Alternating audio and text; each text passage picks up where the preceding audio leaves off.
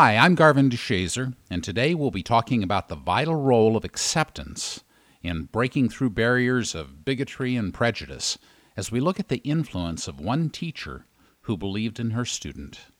Enjoy, because this is your daily inspiration.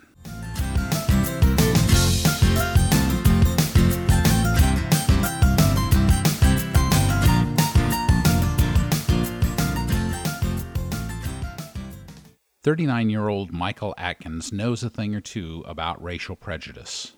As a child bussed from a mostly black district to a mostly white school, he saw how teachers treated him differently based on the color of his skin. But there was one teacher, in second grade, who was different. Mrs. Reedland instilled worth and love into her students," Michael remembers. "She was very caring. She'd ask questions beyond school. Those things were meaningful." But second grade ended, and Michael, who grew up in northeast Denver, often felt like an outsider. When he was transferred to a mainly white middle school, many staff seemed to fear him, and some even predicted his future. "Teachers were telling me that I'd be dead before I was 21, he says. After graduating from high school, Michael felt directionless and alone. "There was no one to show me how to access higher education," he says. "No one in my family had the tools to guide me."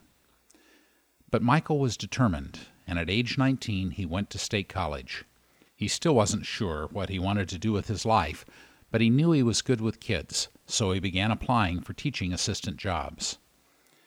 "I couldn't land any of them," Michael says. He still recalls the skeptical looks some principals gave him, suggesting that perhaps a custodial position would suit him better. Eventually, he did find a job as a school custodian. But as it turned out, the principal of the school was his former second-grade teacher, Carolyn Reedland. "She embraced me, asked about my family," he says. "I told her I wanted to work with kids." Carolyn granted Michael a position as the school's reading and writing paraprofessional, and that became his door in. Encouraged, Michael redoubled his efforts and got his teaching certification. He was promoted to teacher, then assistant principal, and on June 1st, 2019, Michael achieved what had once seemed unimaginable. He officially started as principal of Stedman Elementary School. As principal, he resolved to address the racial and cultural prejudices that continue to divide the school system. It's a passion born of personal experience. Knowing what it feels like to be treated differently based on the color of your skin, he also knows what it feels like to have one teacher who sees beyond that to who you really are. If we have children struggling with self-worth, it's hard for them to learn, he says.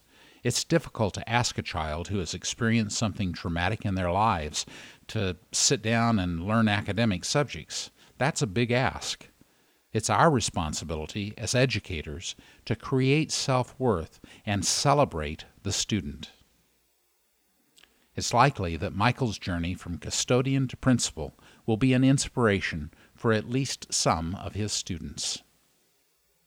You know, we hear a lot in the news today about racism. At first glance, the matter seems like one of simple prejudice, of hating anyone outside our own race. But when we dig deeper, another truth emerges. When we're afraid, we fear anyone who's different from us in any way. It's not just about race. We learned this as children in the schoolyard, didn't we? The one picked last for kickball was the one who was weird in some way.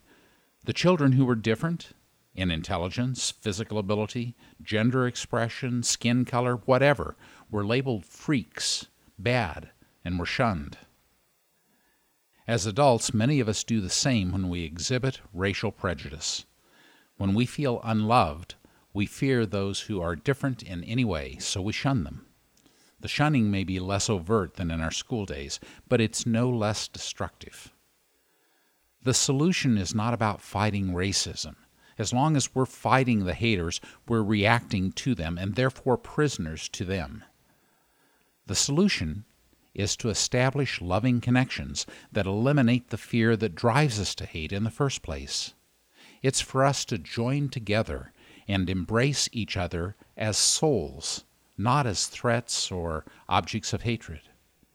That joining doesn't have to look like all of us sitting around singing Kumbaya beside a campfire, but by the simple sharing of who we are, sharing the tough stuff that makes us want to hide in shame, sharing the stuff that allows others to see who we really are, warts and all.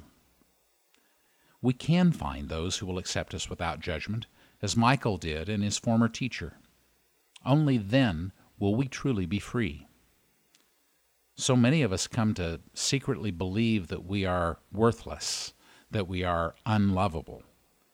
But when we experience just one person accepting us wholeheartedly as we are, we expose to ourselves the lie that we are unlovable. When we discover the fundamental truth that every one of us is a special, unique, and magnificent expression of divine creative love, we feel light, peaceful, and joyful. Over time, we build up our storehouse of love, and eventually we naturally share that abundant supply with others. And then, things like skin color become no more than details of a canvas.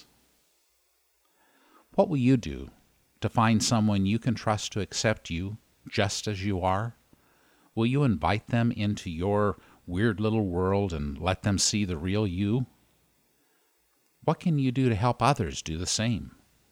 Will you say to someone who's different from you, "I'm here," and invite them to share who they really are with you? Will you let go of your judgments and accept them just as they are? Will you say, "I am willing to connect soul to soul today"? Thanks for listening. May your day be filled with love, laughter, and joy. Bye for now.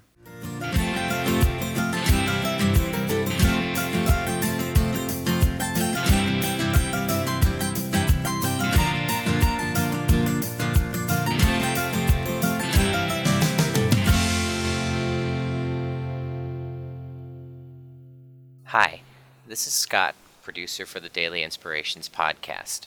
We hope you're enjoying these stories, and if you'd like more inspiration in your life, visit mydailyim.com. You can find weekend blog posts, sign up for our email update list, and you can let us know about an inspirational story you'd like us to cover. Or just say hi.